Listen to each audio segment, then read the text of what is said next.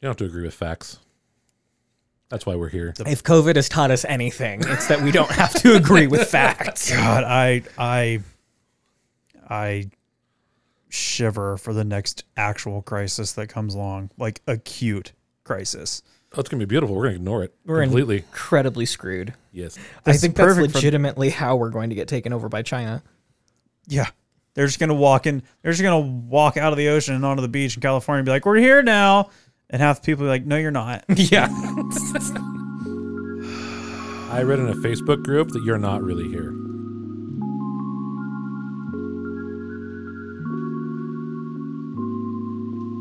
Welcome to the podcast where your hosts sample a different scotch each season while we dive into current social, political, and economic issues each episode.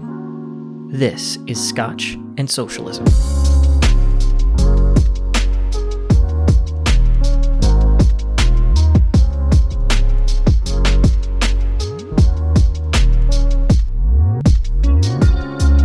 Well, welcome to this episode of Scotch and Socialism. Tonight I am Jacob, your resident commie bastard for the evening. Love how it's tonight you're Jacob, the resident. It's like other nights you're not Jacob. Well, earlier this afternoon he wasn't either. That's true. But he's always And I a am commie Russ, bastard. your resident waffling politician. I'm Griff, your resident. I don't even know anymore. You guys have broken me. And I'm Forrest. He's our special guest, Forrest. What are you a resident of, Forrest? Special guesting. Special guesting. God. Oh, this is already off the rails. Well, tonight we wanted to get together to talk about a subject near and dear to at least several of our hearts. Near and dear being kind of a misnomer because we kind of hate it. But Wow, so not near and dear at all. yeah. Near, though. Well, you know how hate and the parts of the brain that hate and love are very close together. It's something similar like that, I think. I don't know that that's entirely scientifically accurate. If you're a scientist, let us know in the comments. If you're not, let us know in the comments. Yes. If you are not a scientist, let us know you're not a scientist in the comments. Tonight we're talking about American exceptionalism, nationalism, and our experiences thereupon. Can you explain that as if I was a 5-year-old? Sure. So we've seen this topic kind of come up a lot, especially in more left-leaning liberal circles over the last, I would argue, 4 to 5 years, but continuing going on prior. I feel like it's just really become in vogue as part of a conversation in the last, 4 or 5 years. Being what form does this conversation take? Being that American exceptionalism is this bad thing. And then there's also a lot of counterpoints that will be brought up as like, no, we're just teaching our kids to hate America. There's a lot of argument to be going around here. And so the idea of American exceptionalism kind of just boils down to the idea that the U.S. is inherently different or better than other nations. That America is destined and entitled to play a distinct and positive role on the world stage. So you get ideas like manifest destiny, which we can talk about a little bit later, and all sorts of other things. Like arguably this idea that America is inherently better has influenced the way that we act not only within the United States, but on the world stage as well. So before we kind of really get into potentially the meat of the subject tonight, what are your guys' experience with exceptionalism, or do you have experience with American exceptionalism? I think we all have it to some degree, just being in the country and being exposed to kind of the general cultural flavor. Yeah, but I guess the question And would be some of the news do we outlets. ever like really take account of that? Meaning A lot of the stuff, I grew up not really realizing a lot of stuff was America first kind of stuff, but it just existed. It's just normal, Right. commonplace stuff. And I didn't realize that there was, other ideas in the world until I actually started interfacing with other people out of country Right. specifically. I mean, the internet was an amazing thing. I learned so much from my friends over in Germany when I was like 15. Mm-hmm. That's why I think that- international travel is so important, Oh, absolutely. just in general. And that's a topic we can get into a different night. But I have family up here in the Pacific Northwest and in the Deep South, the belly of the Bible Belt. And it's interesting to see the differentiations in the expression of, this varying shades, I think is probably the best way to explain it, of exceptionalism versus nationalism, patriotism. I was in the South about a month ago, and I noticed a distinct lack of overt patriotic symbols on cars, bumper Really? stickers, houses. Yeah, like you would think, okay, well, and this is kind of a stereotype to address. You would think there'd just be like Trump stickers and, God bless America left and right. And there were a few people that had, American flags on their cars, which is not necessarily, even political. It shouldn't be. And there were very few people with, Confederate symbolism, symbols, whatever. You're the rhetorician. Symbology and symbolism are two different things. So I want to make sure I get it right. Anyway, yeah, very little overt socio-political insignia.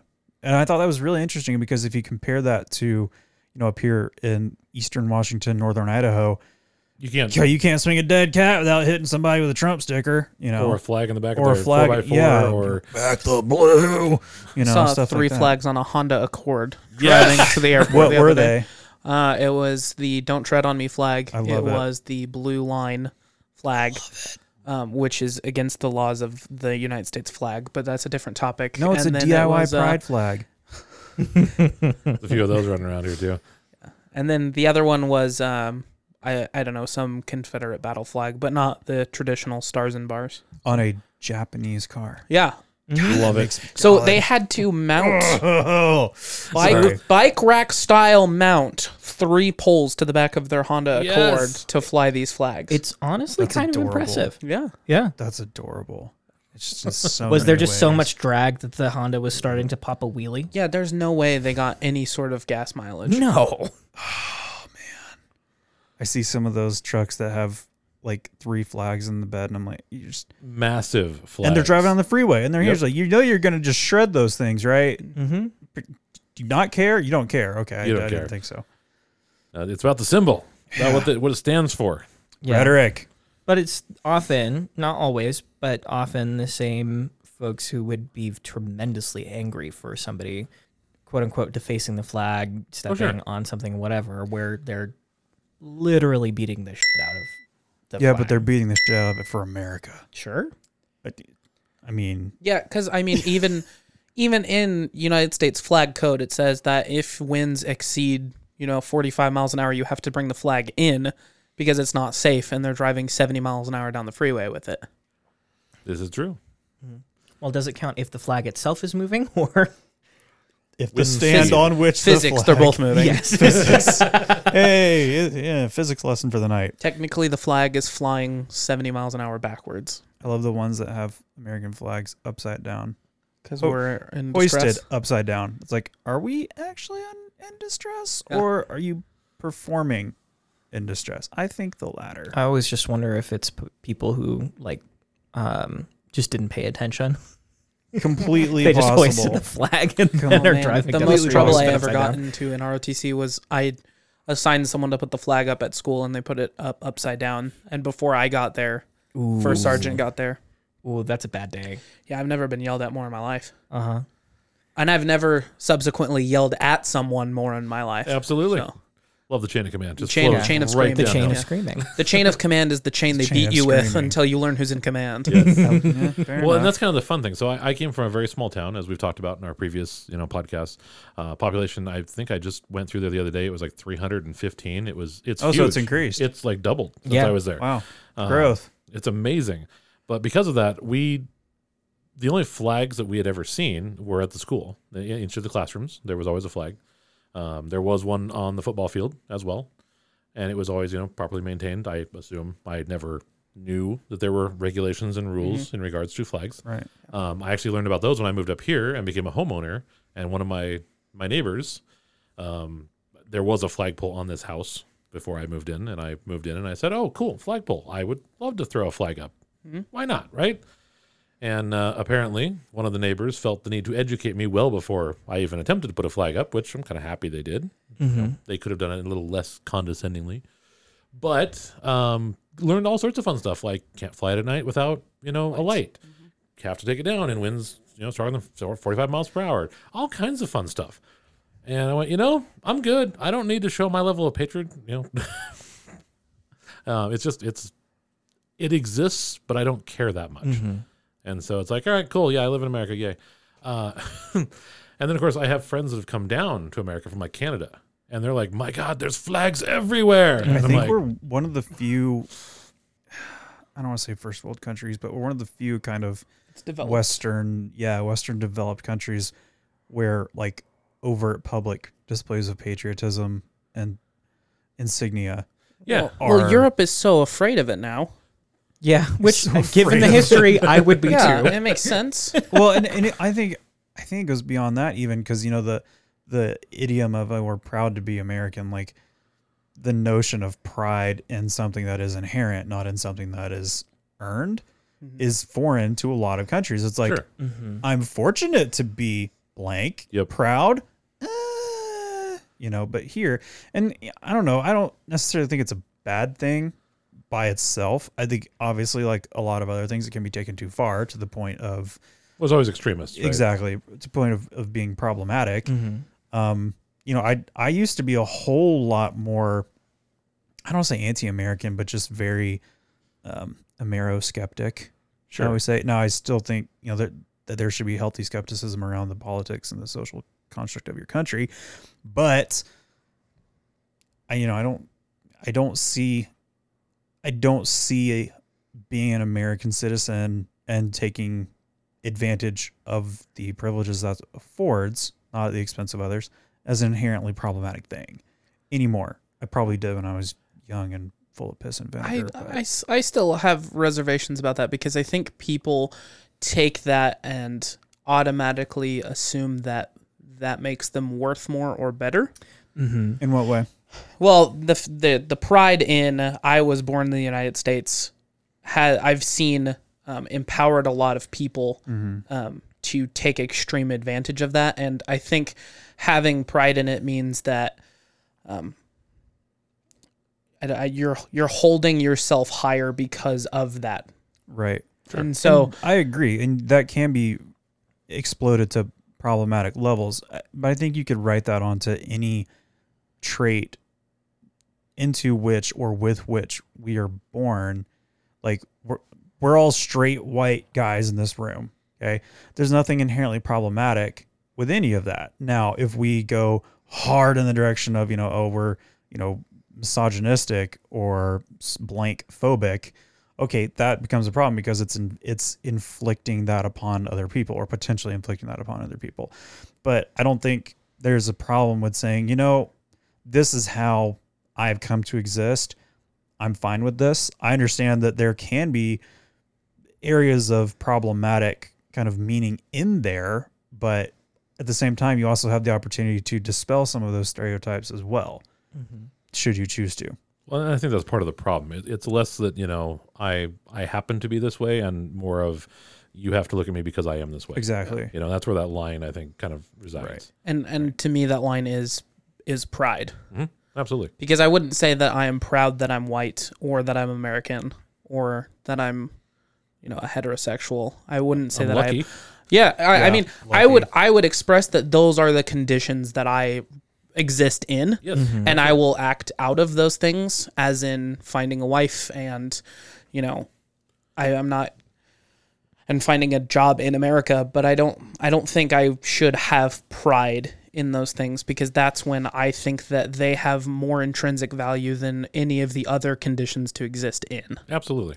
Right. And I think that it's kind of interesting looking at the juxtaposition that we have of like, we're Americans, we had the whole revolution and all of this sort of stuff of like, we're automatically, though we won't necessarily say it, though a lot of people will, viewing ourselves better than where our country came out of, being, Britain, effectively. Well, I think it's because we have this notion that all forward movement is inherently good.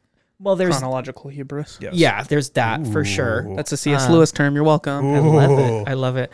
But the same ideas of like all of these, we look back on European history often, and we look at all of what we would call petty squabbles between all of these different countries. Oh, you mean like the 100 Years' War? Right. But to me, it seems very weird that so much of the fighting and strife came out of these ideas of nationalism. And often Americans, in my experience, granted very small experience, seem to also kind of have that sort of like looking down, like we're so much better than them. Part of because we've not been quote unquote involved in those types of petty squabbles. We can get into it. We've been involved in some squabbles. Yeah. But all of those, not all of them, a lot of them were born out of the same idea of, my country, my mound of dirt is better than yours, and that makes me better than you. I like what you're saying, and I'm gonna take it a step further. We also hyper focus on half truths that make us be better. Like Paint this us as being better. the fact that we won the American Revolution against the old countries is not true.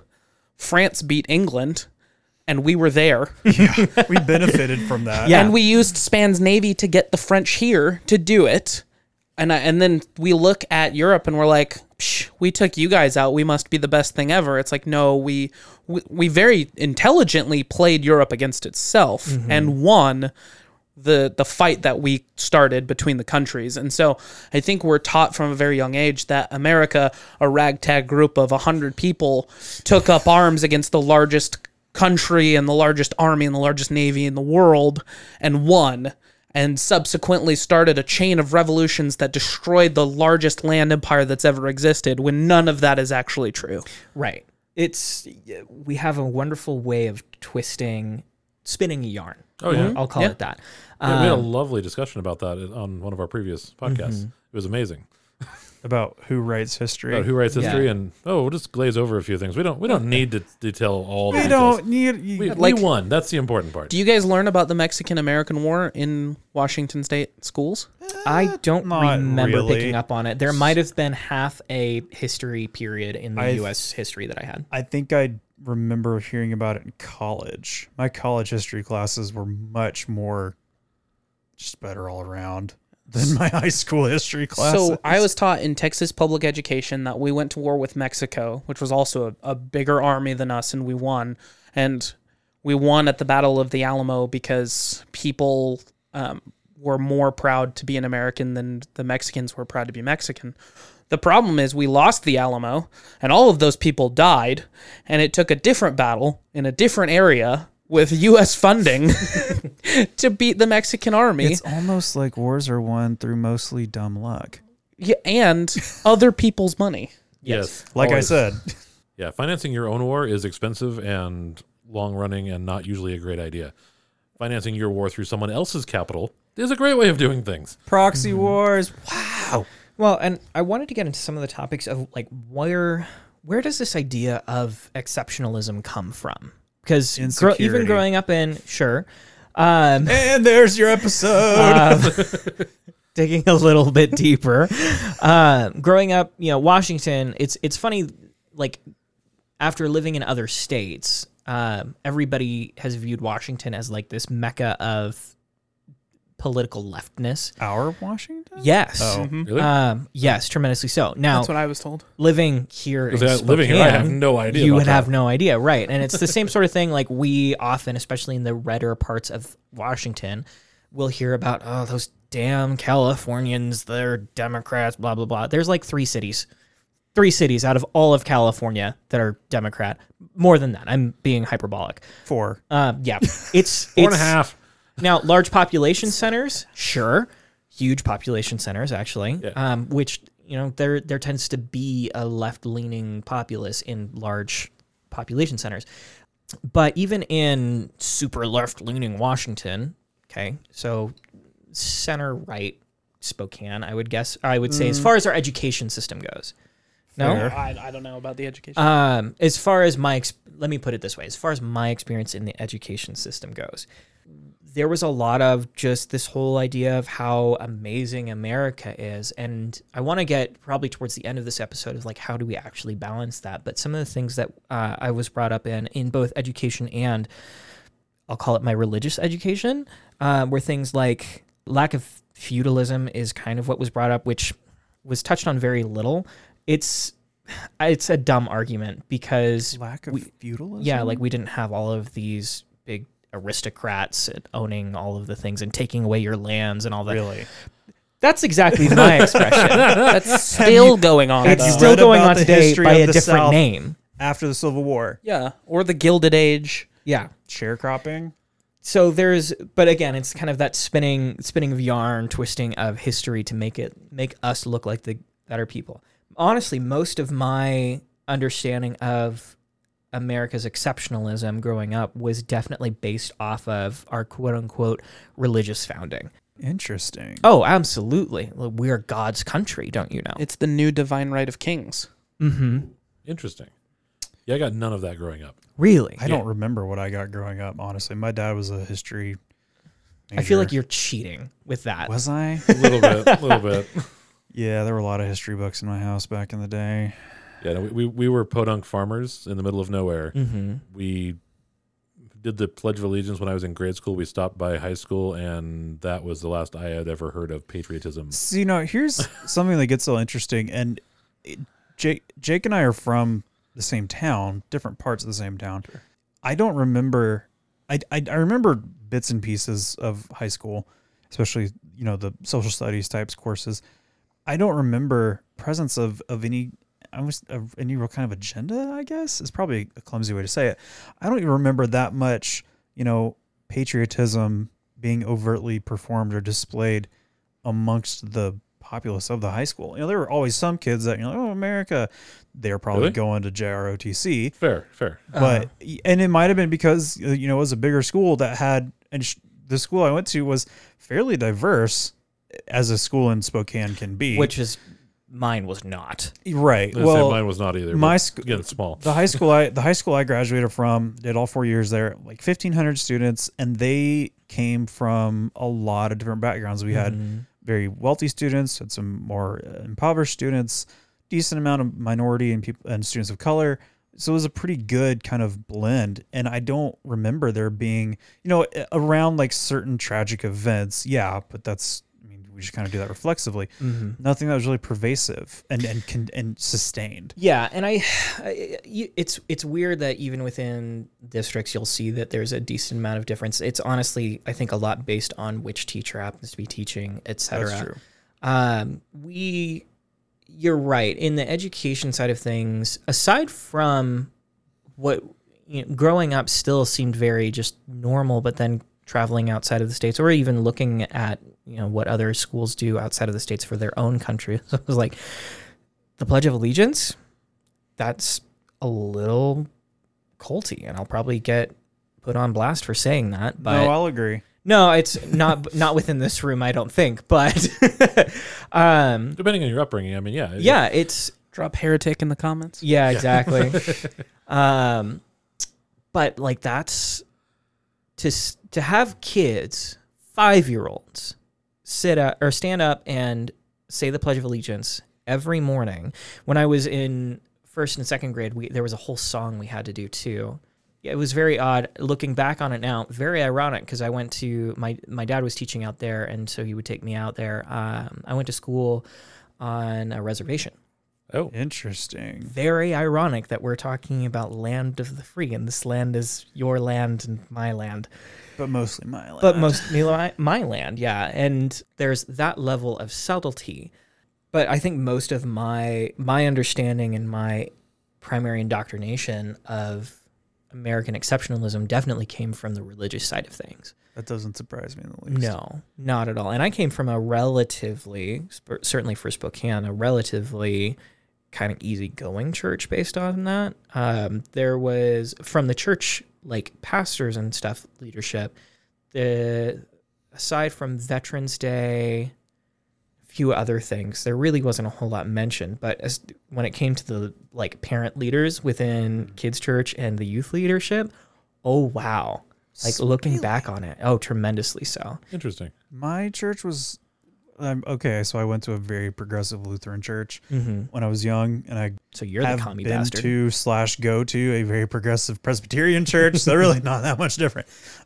It was not pervasive. I mean, there were, around 4th of July, the prayers would be, we would have a prayer for the nation's leaders, generic. Really? Yeah. We pray for the nation's leaders for wisdom and guide, whatever. Which Yeah. is very biblical. generic. Yeah. Yeah, very Sure. apolitical. I don't recall ever hearing a sermon that was like political. There was very socially conscious sermons, as there should be, Sure. but it was never like, okay, pastors told me to vote for blank. You know, it was Interesting. which I Yeah. definitely had. Really? Yeah, after it wasn't so much the church that I grew up in. There was hints of it, I would argue, but more again from like the volunteer leadership as opposed to the pastors. The next church that I joined and worked in for a long time, still love it to this day, but there were a couple of times where I was like, I don't even want to be sitting here in the service because of this. And it wasn't so much at a national level as like we would have the occasional person running for like some sort of state representative. You know who I'm talking I about. do, yeah. We won't mention names. But it was a lot of like, we've got to pray that he gets in so he straightens out the Washington government and all of these sorts of things. And this particular fellow was very, very right-leaning. And also He- running for treasurer or something Oh, gosh, very it was low. something Did he ridiculous. happen to run for the 4th legislative district? I can't remember off the top of my head. After the end of the podcast, I'll give you the name. We'll talk about it on our Patreon page. Yeah. Patreon, which we don't have Which we don't have yet. yet. But yeah, it was going back to the idea of exceptionalism. Like I hit it here and there at a moderate level while I lived in Spokane, and then something happened with 2020. I mean, everything happened with 2020, where in the churches that I was observing and the church that I had been working in, it shot off the roof. BLM was part of it, and it was wrapped up because it was wrapped up with the 1619 Project, which made a couple of claims that effectively called out the history of slavery in the United States and how that things weren't as rosy as the Pilgrims hitting Plymouth Rock and spreading the word of God everywhere because they wanted religious freedom. They had religious freedom in Britain. They wanted the freedom to persecute people using their religion in England. Yes. And yeah. And so it was just like suddenly, and we see it now in not just churches, but big pushes in education. You'll hear a lot about like, we can't be teaching our kids to hate America, which turns itself into this idea of exceptionalism where America can literally do no wrong. We cannot teach our kids that there was horrid genocide that happened at the founding of our country. I briefly mentioned the idea of manifest destiny. For those of you that don't know, manifest destiny was this thing back in the 18th century. Primarily, it might have been in the It would have been 19th century. Yeah, 18th and 19th. It might have century. been more in the 18th as well. It's the idea that the expansion during that time into the West was justified and inevitable, and By God. yeah, divinely ordained, and that manifest destiny gave those settlers or whoever carte blanche to do whatever they wanted, including murdering massive amounts of people. And it became institutionalized. You know, If we you have want the some Trail light of reading, Tears. look up the Trail of Tears. Yeah. And so, but again, it's like, even not necessarily saying it didn't happen, but how much did that get taught on in y'all's schools? Not a lot. I took advanced history classes, so we talked about it a little bit. But until college, again, not really a thing. And only then, probably because I have very academic, very progressive parents. So they did not shy away from. I mean, my dad has a book. It's The People's History of America. I think it's by Howard Zinn. He also did a graphic novel called People's History of American Empire, which if you want your notions about American exceptionalism completely shattered, you should absolutely read that graphic novel. It's great. Sorry. Go ahead. Hashtag not sponsored. Hashtag not sponsored. I would love to have Howard Zinn on the show. That'd be pretty cool. Yeah, I hope he's alive. It's okay. I thought Reagan might have been still alive earlier I tonight. would love to have him on the show too. Wow. But yeah, it's been a long time. It took me a long time to just understand, and I was already at the point of like Griff said earlier in the podcast, like I'm happy to be here in America. I'm very fortunate to be Yeah. here in America in the position that I'm in, you know, I still like the word lucky, socioeconomically, right? yeah, that's it. But to claim pride in that had never quite sat well with me. I didn't realize that was an option. That was the Right. thing. Is like I some people take it way beyond, right? Mm-hmm. And like I was saying earlier, I didn't even realize that America was a thing to be proud of until I started talking to people outside of it. Like, oh, you're from America. That's so cool. It's like, is it? Like I don't. Never known anything else. Well, it's just it, right? And I didn't get a good perspective of what America was until I basically started talking to people outside America, because internally we don't know what's going on half the time. I love watching the BBC for news articles about America. Oh yeah, They are amazing. yeah, and they're pretty unbiased Well, they don't care. because the UK doesn't have a horse in that race. Exactly. Deutsche Welle is pretty good for that too, if you can understand Absolutely. German. Yeah, but Jake, you mentioned something earlier. Where did this come from? I mean, we kind of talked about in the history, but from a historical perspective, I should say. But from like a cultural psychology perspective, the real nebulous stuff. Right. I think it comes from an inherently human, and in this case, more specifically American, unwillingness to confront honest truths about the self. And so in a way, kind of in denial. Because if we admit that, yeah, we weren't the nicest people in the world, that puts a major dent in American exceptionalism, for one, and two, it paints us as not the permanent, quote unquote, good guy. Mm-hmm. Yeah, I mean, that's kind of where I keep landing on. I'm curious to see y'all's thoughts as well. I think we keep running against this wall of, some atrocious thing happened, and we immediately say, I say we, typically white cis, I'll argue, because that's where my perspective is from. Well, that was however many years ago. We other so it very easily. Yeah, I didn't do that. Why should I have to care? Sort of thing. So there's that argument, or the fallback argument. Well, it wasn't bad, or it didn't happen. Slavery is a big one that I've heard of. Like, oh, it wasn't that bad. Or my favorite being put in massive air quotes and me having to bite back some bile. Well, the slave owners taught the slaves about Jesus. Ah, yes, religion. Seems like a fair trade. yeah. Right. Let me teach In you. Bibles that excluded a lot, including the book of Exodus. Yeah. Something slaves leaving there. I Yeah. was gonna say that's Yeah, slave bastards. Bibles just didn't have the entire book of Exodus. darn. That doesn't surprise me. No, Not and it at all. shouldn't. Actually, it surprises me that they were that forward thinking. True. To nothing edit, else. to Yes. edit the Edit. Bible? Yes. Yeah, someone I mean- realized. A lot of their justification was founded in false theories on creation and their place in the cosmic universe, in the spiritual universe. Like, well, since we can read and write, we must be better than them. They must be a lesser, Savages. savages, and so we're here to educate them. And I think that our exceptionalism comes from the attitude that Europeans had when they first came over here. Cortez was very much Spanish exceptionalism. Oh yeah. I am here in the name of God, and if you are against me, that means death to you. And so that tradition carried on to the English that landed at Plymouth Rock and all along the coast, and it morphed into American exceptionalism when we won the Revolutionary War, and we realized that we could possibly be better than the British.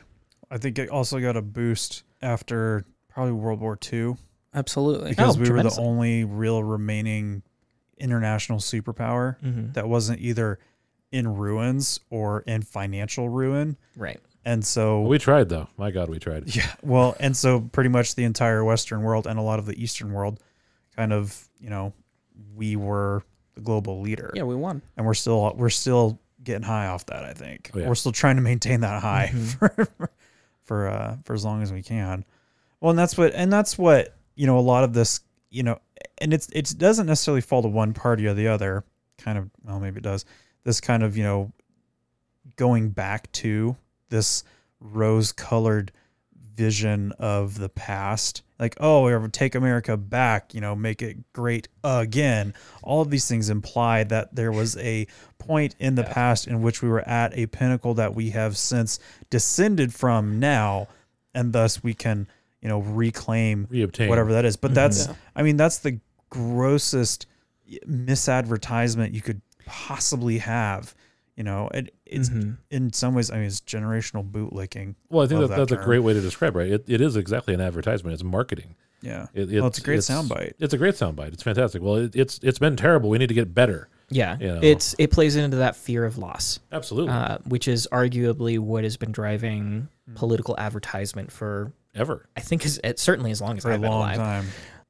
Well, it's because the future's uncertain in a lot of ways. Mm-hmm. And we can look back at our history and cherry pick the pieces that we liked, let's make it great again. Yeah, for the Leave It to Beaver exactly crowd. And that's the thing, is like the idea often that America was great in whatever decade.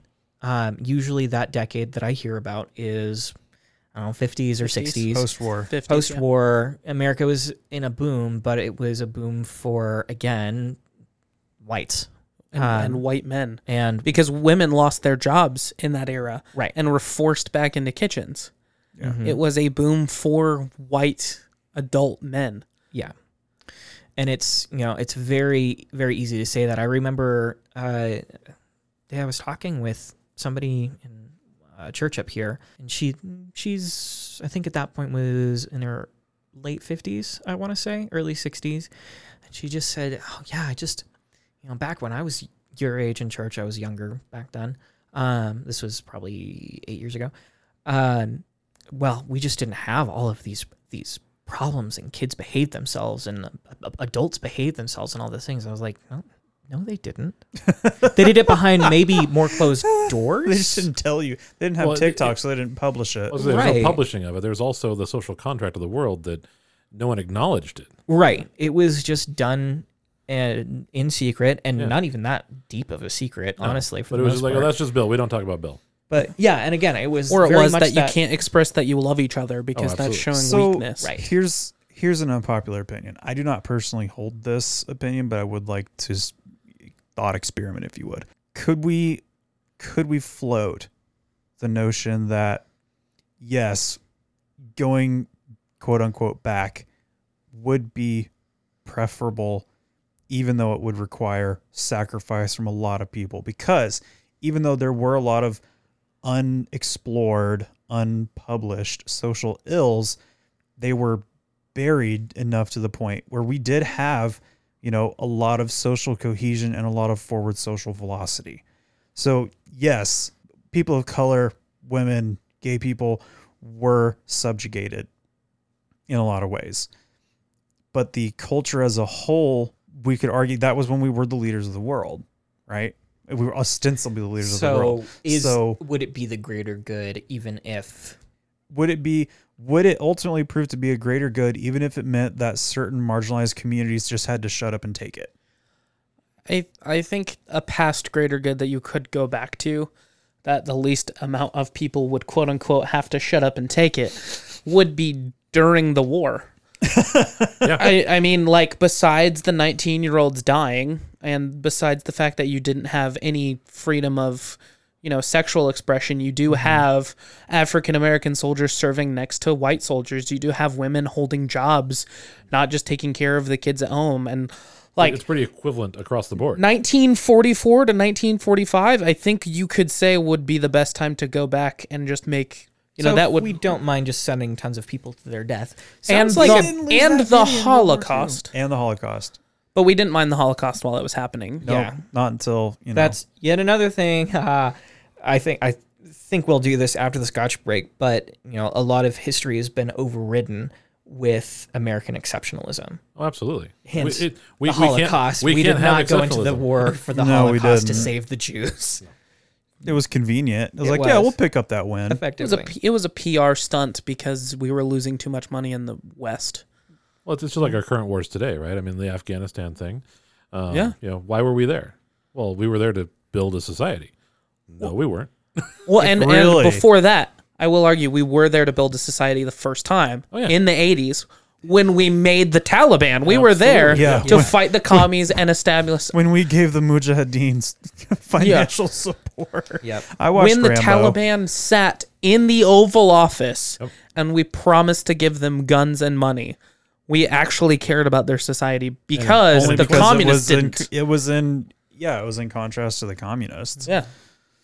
We also didn't want their society. We wanted See, but our we society can- established You can over flip there. that on its head, though, with all the crap that happened in Central and South America in the 80s, Absolutely. where we destabilized all of these, smaller nations because, We didn't like it. the communism's going to get a foothold in Nicaragua. number Newsflash: of- no one cared about Nicaragua back then. Okay, Yeah, and a number of other reasons why we were there. But on that depressing note, I think it's time for a Scotch we're break. going to need it. This is your regularly scheduled Scotch break.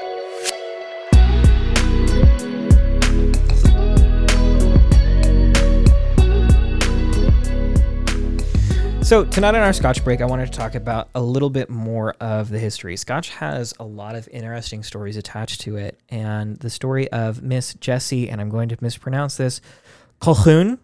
Did I have enough? Did I have enough phlegm? Cullen or something? Cullen. Jesse Cullen. She's a vampire. Jesse Colquhoun. I don't know. Just stop. Of trying. Angus. Do you want to try? Angus. That's what I thought. That's what I thought. Aren't you Irish? Yeah. Yeah, so what do you know? Yeah, get the hell out Are of here. you remotely Scottish? I More am. Scottish than you. Are you sure? Fairly certain. I took a 23andMe test. I'm like Oh, 80%. so the Mormons told you you're Scottish. Yes. Oh, There's a okay. Castle McEwen in Scotland next to Edinburgh. See, I believe that. That's because it's Googleable. Jake, your last name is Schwartz. That's as German as it gets. Well, yeah, but I'm not. It's not like my family tree is a family stick. Hang on. Have we talked about this, though, that your last name is basically Black in German, so you're Jacob Black, which is the second Twilight reference we've had? You should have a different bell for that. We really should. It has to tinkle, though. A tinkle bell? A tinkle bell. Oh my God. Anyways. What the? You leave the conversation for 30 seconds, Russ, and all hell breaks loose. We were talking about Scottish stuff, right? Yeah. Yes. And we continue to. And then the Scotch took a hold. So, back before, certainly, cars and things, funerals, especially Pretty in far ways Scotland, back. like 100 years or so. It's fine. I don't know. With Scotland, when did they get their first car? I don't even know. I would imagine the early 1900s, probably. Like really early. Yeah, probably. Anyways, so back. Oh my gosh, I'm gonna have to cut so much of it. Back before cars were a thing in Scotland, certainly before they were mainstream, part of a funeral would be the procession where you would carry the dead person, the corpse. We'll call it a corpse because that sounds morbid. Kind of up to the kirk. The what? Kirk, K-R-K. Kirk. Yeah. Yeah. Okay. Would you stop questioning me? Sure. You've never been this factual before. We're a little concerned. Yeah. And along the way, people would share stories and have a dram of scotch. So it's a moving wake. It is. And the story of Miss Jessie Colquhoun of Angus is no exception. We don't know why Jessie left the world of immortals, but the entire community had gathered to finish the last rites. So men shouldered her coffin. They were led by her brother to the churchyard or kirkyard, depending on what article you're reading. And they continued to go on, and they amassed quite the procession. Apparently, Jessie was well loved. And so the brother eventually gets to the church. This is hours after they've started, a little tipsy, and says basically, hey, sorry for showing up late, like hours late. And the gravedigger, Old Tom, spelled A-U-L-D. That's the only name for a Scottish gravedigger. I'm sorry. I ain't saying she a grave digger. But her name's Old Tom. Yep. So Old Tom takes a look and realizes there's no body. The brother was just kind of walking ahead, apparently, and kind of forgot about his sister. The entire procession of 100 people did not notice that they accidentally left the body in an inn. That's going to be a bad surprise for housekeeping, A little bit. Turns out, town got a little bit drunk, as you do. and thus Miss Jessie Colquhoun of Angus was late to her own funeral. In other news, That's how I want to go out. If people aren't drunk to the point of forgetting where my body's at the funeral, hide the body. I think that's illegal. That Is it? sounds like it would be illegal these days. don't Like think there would be so. fines. Nothing's illegal with enough money. There would be That's fines. true, and that could be a whole other episode. The American justice system would be an awesome episode. We should not. We'll need We more could have my scotch. dad on for that one. He's a lawyer. There you Ish. Was a lawyer. Was a lawyer. Was a lawyer. So speaking of history, Hey, segue. I wanted to talk a little bit more about the consequences of kind of this idea of American exceptionalism. We talked a little bit, certainly about World War II, this idea that, I was taught certainly through grade school, all the way through high school, that we entered World War II specifically to save people from the Holocaust. No. Didn't happen. Like, That was 3 years apart, actually. Hitler offered to send all of the Jews to the United States, and FDR said no. Wow, that's Also backpedal bad. the anti-Semitism here. But yeah, the whole idea that America entered this war because we're so great and magnanimous to care about this group of people, We're the shining Halfway knights. across the we world. have to help everyone. right, is America the history World books. Police. yeah, which Seriously. is yet another consequence of American exceptionalism. I think That's true. we have ordained ourselves really Oh yeah, we're the world police, man. police. So here's- we Only are when the it benefits worst. us. We are the worst world police ever. Then, Yes, Hold you on, seen hold our on, actual hold on. police? Time out. I but we're not even fighting anywhere where black people are. No, Like we're not anything like our police. no, we hear about oil and just kind of show up. pretty much. I mean, there was at one point, I just remember, one of the Trump talking heads, I can't remember her name, not Conway, was on Fox and Friends or something like that and complaining Fox and about Friends. how Japan was hosting the Olympics and how could the U.S. show up when there's a genocide going on in Japan? She was talking about the Uyghur Muslims, which isn't which is China. in China. On the bright side, first time I've ever heard one of those pundits care about Muslims. But anyways, Only when it's useful. But So I want to go back to just a second here. Sure. Forrest talking about we've ordained ourselves. Jake, you said we've ordained ourselves as the world police. Forrest, you said we're horribly inept at it. I'm gonna play devil's advocate. please. Who would you rather have as the world police? Ooh, North And Korea. we need to have game show music for this one. And why are we? What metric are we using to measure ourselves to the result that we are horribly inept at it? So I would say that the United States is the only country, maybe Be careful Maybe some saying of the only Asia- country. no, only country with the military complex large enough Have you to heard of China? theoretically. Have you what I met was- China? That's what I was. They would be the only other country is that Russia I'm still a aware of thing? that would have. Eh, yes, Yes, they have nukes. I mean, Russia has imperialist ambitions, but only really in a couple of very cold countries yeah. near them. Specifically, And Ukraine. Specifically, logistically speaking, I would argue, yeah, two countries, either the U.S. or China, have the capability, not necessarily the right, nor should they, of being the world police. So If we're talking about police in more traditional term. should there be this notion of world police? Period. I mean, you have Interpol, but that's not really world police. hang on. After World War I, we tried to establish the world police in the League of Nations to make sure it didn't happen again. After World War II, we reformed that into United Nations, which is supposed to provide aid and stop genocide using the contributions militarily and financially of the 7 largest nations on the world, right? So you have the Security Council being the United States, the US, or the UK, Russia, China, and Germany, I think, is the 5th one.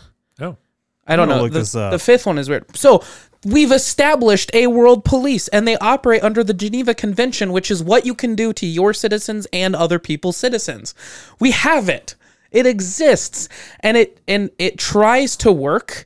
At the end of the Rwanda situation, the UN did show up, and it was a task force made of the United States and Pakistan, and it did a lot better than we did when we sent in the United States military on its own.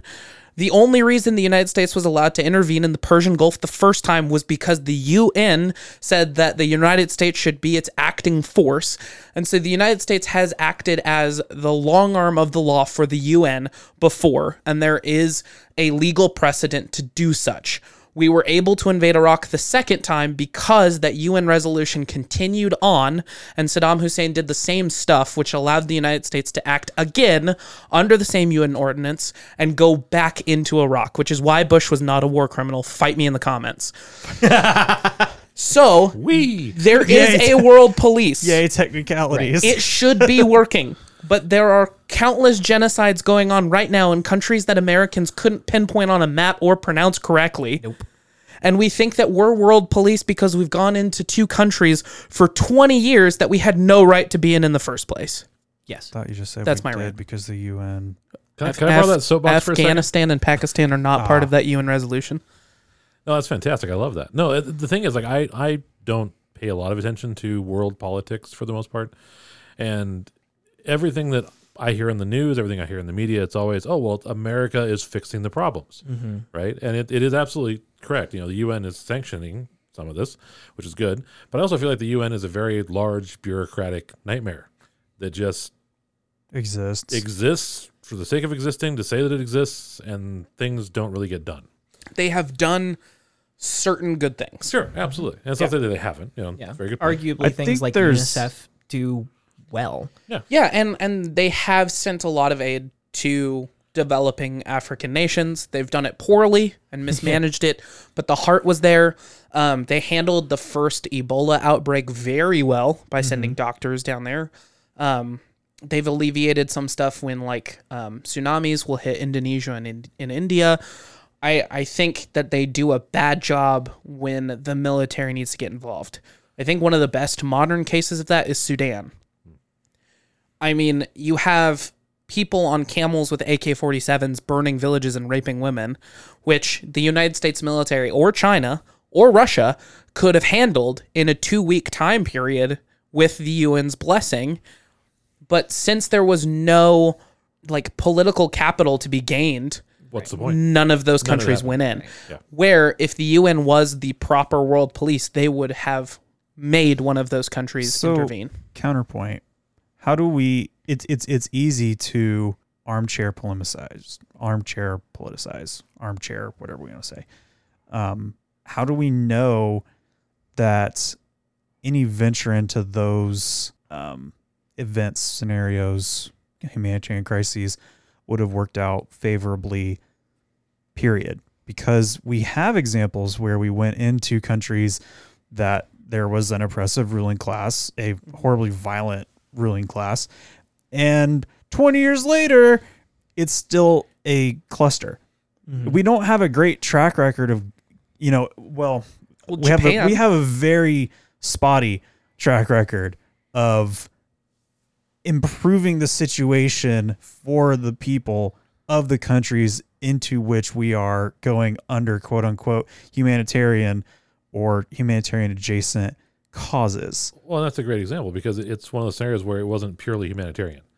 There was absolutely alternative motives. I know, and even when we had ulterior motives, even when we had political, economical, military, even when we had all of these incentives to get it right, we still made a complete cluster out of it for the people into whose country we were going. Yeah, but Why would I don't we think think I don't think we had the motivation to help them.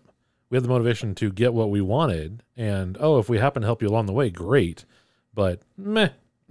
And we used the same way that, the explorers did. Well, we have bigger guns. Exactly. And We'll do what we want. Yeah. Yeah. I think I always land on there are two options.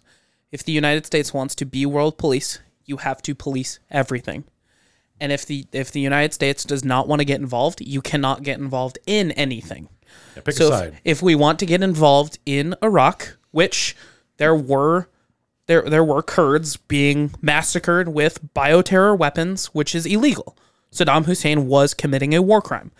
So you can say we're going in there, but we're also going into Myanmar because there is a genocide there. And we're also going into Sudan. We're also going into Ethiopia where there's a humanitarian crisis. And we're also going into, the Crimean situation. We're also, you have to do all of it. Yeah, you don't get to pick and choose. Yeah, or you cannot do any of it. Yep. Right. And those waters get murky and quite difficult because you have to define what is and isn't we'll call it a crisis. Well, and that's what the point of the UN is to Right. define. To define what's a Right. crisis. We have the documents and the bureaucracy Yep. to say what is and isn't allowed. Check the box, and if Yeah. we reach the threshold, send. But that's not how it works. No, and even if that were to be actively used, I mean, we're running into issues of people being greedy bastards. Sure. You can make documents and bureaucracy do and say whatever you want. And so I think that's why I err more on the side of not really isolationism, but definitely pulling our sticky fingers out of a lot of stuff because we have historically I want to separate the idea of Americans versus our leadership because I think that's an incredibly salient point that we conflate them both, and that's where I think a lot of this rhetoric of like you're teaching our kids to hate America comes from, is because we're not good at separating the actions of America done by arguably by our leaders. There's Under the order of our leaders. Sure, yeah. There's some murkiness in the whole like we're a representative democracy, sure, but there was no vote taken to go into the Afghanistan war by the people. Oh, yeah, no. Sorry, there was by Congress, and arguably we Which elected Congress them, et cetera. represents the people. They're supposed to. Ostensibly.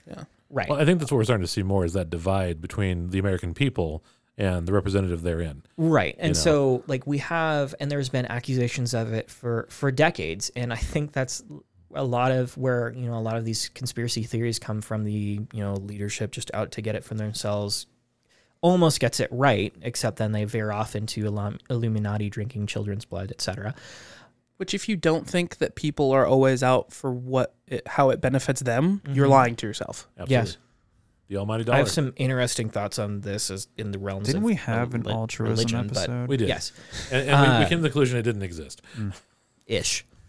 You came to that conclusion. I had a very Russ different has sticking stood by point. that conclusion. Are we going to the Stanford prison experiment? Is man good or evil? Yeah. Not. Oh, God. But yeah, that's why I tend to err more on the side of isolationism is because I don't trust us as a nation led by leaders, and not even necessarily our current leadership. I mean, just people. That creates a really sticky situation though, because we have this record of intervention, but also interventionist rhetoric and an interventionist presence. And so if we all of a sudden go Switzerland, you're damned if you do, damned if you don't. Power exactly. Vacuum. Yeah. Yeah. Oh, yeah. Yeah. We're And the next- totally and screwing people over if we. Well, and you just can already see pull this out. happening with China's Belt and Road Initiative. And we can argue the merits of that, whatever. But there are two superpowers on this planet, the United States and China, where one is not operating, the other will, because that's how spheres of influence work. Yep. And so there's a new facet to the question whether or not we should get involved in these various, Well, it's not a question of quagmires should around we, the it's world. a question of we have to. I don't know. Maybe I don't know. Yeah, See? potentially more a question of how do we relate to them in a more active sense. I think we just divide the earth in half. Half goes to China, half goes to America. Didn't we do that? Like, didn't the England do that with the British Empire? Yeah, It didn't Yeah, really that work worked well. out Worked out fine. super well. Yeah. Didn't we fix that problem? Yeah, totally. Just We also split up did- countries randomly, and it's fine. That never caused any We problems. did that with Russia too. We literally drew a line through other countries. Oh, yeah. We're like, this side's Well, ours, this side's yours. that's how the United Kingdom divided up the Middle East. That and how Europe divided up Africa. that didn't cause any problems. Yeah, not at all. Never. We don't see any of those issues. So, anyways, getting back to the topic of exceptionalism in America, we've definitely seen a lot of these consequences. You know, the idea that we have become the world police kind of de facto, if not in charter. We often feel like, and not, we as a people, not necessarily as much, but we as an actor have been able to kind of masquerade with this exceptionalism and create this idea that we're above the law. We have reached into we make the law and therefore. Well, yeah, exactly. And we've reached into so many other countries' operations, whether, you know, it's in South America and all the puppet governments that the United States, again, we'll call it the leadership of the United States because it's a little bit amorphous there, has set up and caused a lot of harm. Like the counterpoint of like, oh, communism's bad. Look at just Venezuela. Venezuela's in its position because we screwed it up. Agreed. A I mean, the lot. counterpoint to that is look at Vietnam. Mhm. We did not win that war, No, we and did Vietnam's not doing too bad. Well, it depends on who All you things considered. ask, but yeah, Well, as a whole, yeah. no nation's going to be completely spotless. Well, yeah, and the whole winning the Vietnam War thing either. But, you know, we constantly see that there's people who would, yeah, we totally won the Vietnam War. No. No. That's hilarious. No. I don't even know how you argue that. With the American facts that you make up. exceptionalism. With Yeah. facts you make up? Okay. Yeah, it's you With know, the TV white- show MASH. Right. Yes. In the TV show MASH, they won. We Right. won. We Well, got MASH out of it. That we points did? me- Hey, That's we a won. win. That points me to that. the next consequence of like, you know, it becomes very easy to wash away the blemishes of history when we have this idea that America is somehow exceptional, or effectively it turns into America can do no wrong. Which Just is like an honor student. right. Wait, what? Sterilizing immediate American history, you end up that spreads Oh, yeah. a lot to what we've done around the world, and but I think it's Well, that's how we keep people on our side. right. If people actually knew the travesties of America, I don't think they'd like us quite as much. Oh, I I think a lot of people do I know have those long travesties. said that the United States is the bad guy of world history. Oh, yeah. Are we? We got handed the title by the British because they were the bad guys of history before us, and there's a long list. We kind of held Of- on to it like a baton for a while, arguably. Yeah, it's a bat that you beat down the little guy with. Yes. Yep. And then you hope to find someone else to hand it off to and go, oh, this is yours now. Yeah. No, sorry. What I meant is we held on to it with Britain for a yeah. while.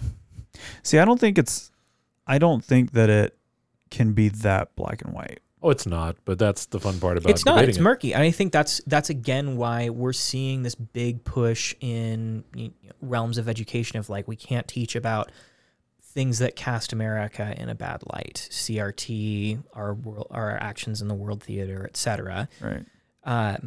Because we have this tendency to try and make everything black and white. If you say that America did something bad, then that means that you hate America and you're teaching our kids that America is evil. And Right. somehow the communists will take over. Communists win. It's usually how that I'm argument just tends to waiting flow. for the communist Not hordes. even communists right now. No, there really aren't. Not in the way we Try used to arguing think about that it. with either of our sets of like, grandparents. I don't want to. Uh-huh. I don't want to. Speaking of wanting to drink. My grandparents are Baptist, so they wouldn't. Wouldn't drink or wouldn't argue that. Both. Oh, okay. They wouldn't argue, nor would they drink. Yeah. Sounds like I win that argument. Yeah. Just And not even gonna touch it.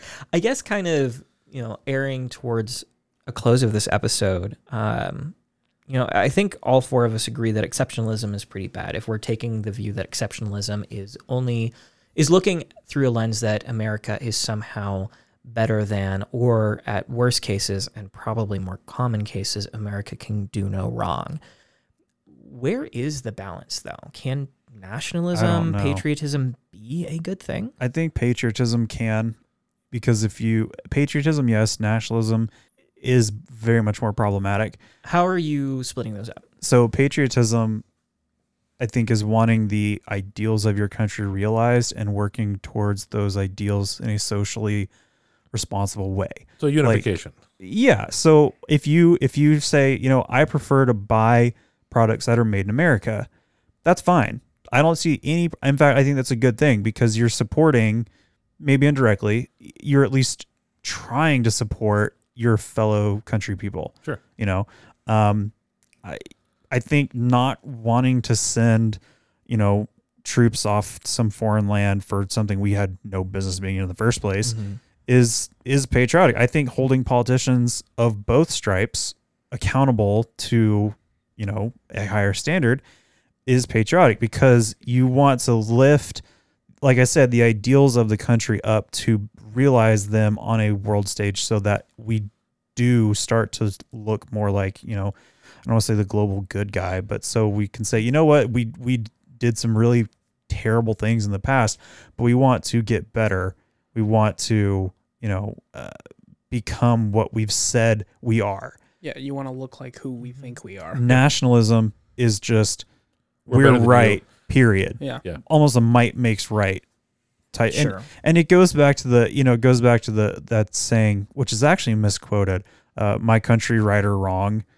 There's more to that quote that really changes the meaning of those few words, but I think that's the difference between nationalism and patriotism. Nationalism being like, nope, inflicting America's will everywhere because we're right, we're on a mission from God, whereas patriotism, I think, is more genuflective and wanting to improve the self. So arguably nationalism and exceptionalism are I think they go very much, the same. yeah. Or at least the circles of the Venn diagram are almost concentric. Yeah, I think that you get a lot of overlap. I think you can't have nationalism without exceptionalism. Okay. You might be able to have exceptionalism without nationalism, but it would be hard. Interesting. It wouldn't be American exceptionalism. Yeah. Right. Sure. Because you can have exceptionalism of like your faith or, your gender or your socioeconomic status. Yeah. And see, this is the tricky thing, because I think, and I know we're going over whatever, I think that there are things that we do better than other countries. But Sure. it's not necessarily, And it's and so in some ways, yeah, we do some things better than other. It's like I just said. Sorry, I'm repeating myself. I don't think it's everything though. Oh yeah. And So in your definitions, patriotism says we do this one thing better, let me show you and build you up. And nationalism says we do it better, you do it like us now or die. Yeah, Yeah. I think that's pretty accurate. love it. and yeah, that's a pretty good kind of split in between the both, because it's those two terms are very easy to conflate, patriotism and nationalism. But it gets really tricky in practice though. Like if you look at what's happening in Afghanistan now, we were there for 20 years basically, in a country that has existed since antiquity and has been in its former and present state, I guess, not immediate former, but whatever. It has been, it's its own thing for thousands of years. It's like, what did we think we were going to accomplish? Yeah. Right. Well, and we have to ask the question, what did we, the populace of America, think we were going to accomplish versus the powers that be? What did our leaders think they were going to accomplish? Sure. Especially with how many people that have invaded Afghanistan and lost. You'd think that the world would learn. Yeah. Never get involved in a land war in Asia? No. What? To Eurasia, which Well, counts as Sorry, Afghanistan. Same thing. No, it's my Asia. Oh boy. Sorry. I think one of the ways we can distinguish the two is to focus on culture. And I will always go back to culture is one of the most important things.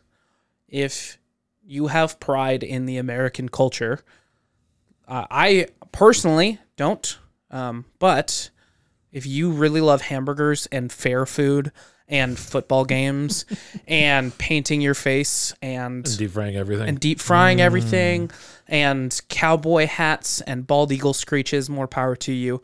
And I think if you want to share that food and share that music and line dancing and stuff with other cultures, I think it becomes dangerous when you're not accepting what they share back.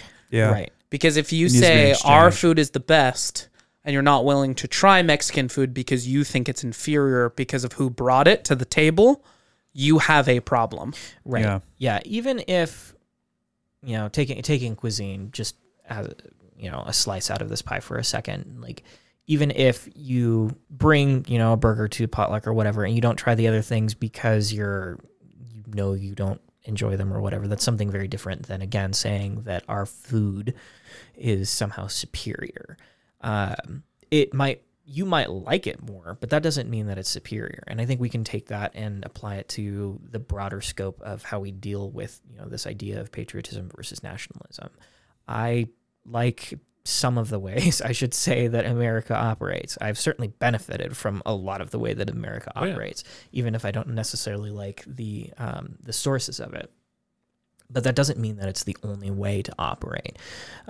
It doesn't mean that, white nationalism and all of the benefits that we had out of putting down other races or genders is somehow better. I would argue that it's worse. We just happen, especially I, being a cis white male, happen to have benefited quite a lot.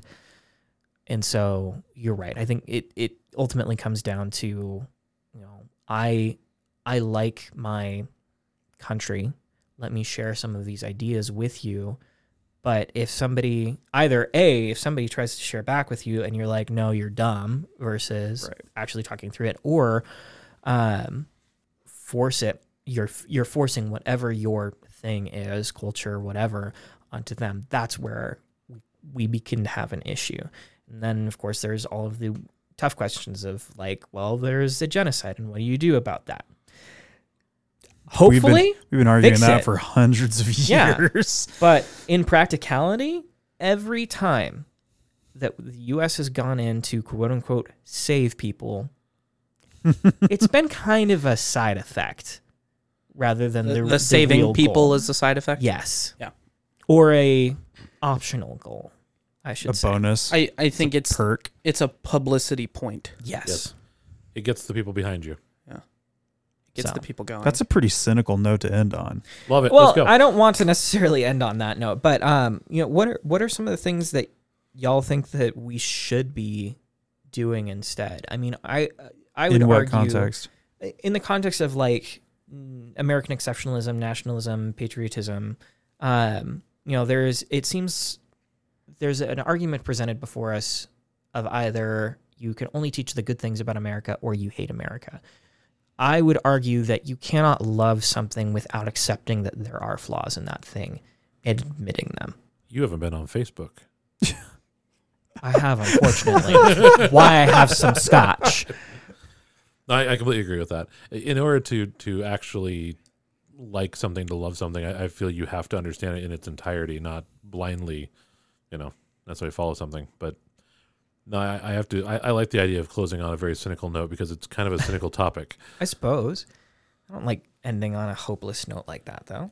Wait till you get later in the season. I agree with you both in the sense that, and we can really frame this in the terms of teaching history, because that's how we teach American culture, really, in that you should teach all of it from multiple angles at the same time, and without a bias in the rhetoric of that pedagogy. Meaning, don't say the 1619 Project is morally superior to anything else. Don't say that, XYZ is morally superior. Just try to leave, and I know it's hard because we're human. Mm-hmm. If you try to leave moral superiority out of those, supposed curricula, I think you've got a better chance, because then you're laying it all on the table and saying, this is exactly what happened. Do with that what you will. I had a German history class at Eastern Washington University, and you had to have 3 credits of German to take it because of a lot of the stuff that we were reading and presenting on was in German. So there were 2 professors, one a history department and one linguistics department, that spoke German. And I think the way they covered the Holocaust is how we should cover all of American history. You read what the people through it were saying on both sides. Read a Hitler speech. Read what Himmler and Goebbels were saying, but also read the pamphlet of the people trying to inspire hope. Read FDR's speech as he talked about it. Read Churchill. Read, all of these people that were speaking on their motives and what they wanted you to think their motives were. Mm-hmm. Because if you can see that full picture, then you can start to see history as if it was more modern. We look at history through the past lens, and so we miss a lot of the human aspect. And I think if we look at it like it is current news, where there's two sides and we're still deciding which way to go, and everyone has an opinion and everyone's some right and some wrong, then we can get a full picture of what history is and what was actually happening back then. Because Hitler came to power for a reason. People sided with him for a reason, and people didn't start fighting against him until 1941 for a reason. And so if you can get into all of that, like slavery was started for a reason. They did everything. They established plantations. They picked the crops. They decided where to pull slaves from in Africa. They, all of that stuff was chosen, and there was thought behind that. And I think if we teach all of that, it's not so much a, America did some slavery, but don't worry, we also fought ourselves to free the slaves. So the only thing you should focus on is that we freed the slaves and we're the heroes we didn't again. Fight ourselves to free the slaves. We fight ourselves for states' rights. States' rights, yeah. The right to have slaves, though. Yeah. I think then you can say, they're flawed people just like us. Like Abraham Lincoln said some great things, but some messed up things. And he had some bad views and he had some good views because he didn't have a full context of history. And so humanizing them and looking at history as a full line of events by human people, it helps avoid that a lot. I think so. Slightly less cynical note. Yeah. I like it. Let's end on that. Thank you very much for joining us tonight, Forrest. Yeah, you're It's welcome. good to have you on. Thanks for having me. Yeah, for sure. Long time listener, first time caller. I was waiting for that joke. Oh my gosh. Well, folks, this has been Scotch and Socialism. Thank you so much for listening. Please find us on our website, scotchandsocialism.com. Also on social media, Scotch Socialism, no and in those handles, on both Twitter and Instagram. Please leave a comment, like, and follow. Do all those podcasting things. And remember to drink and listen responsibly.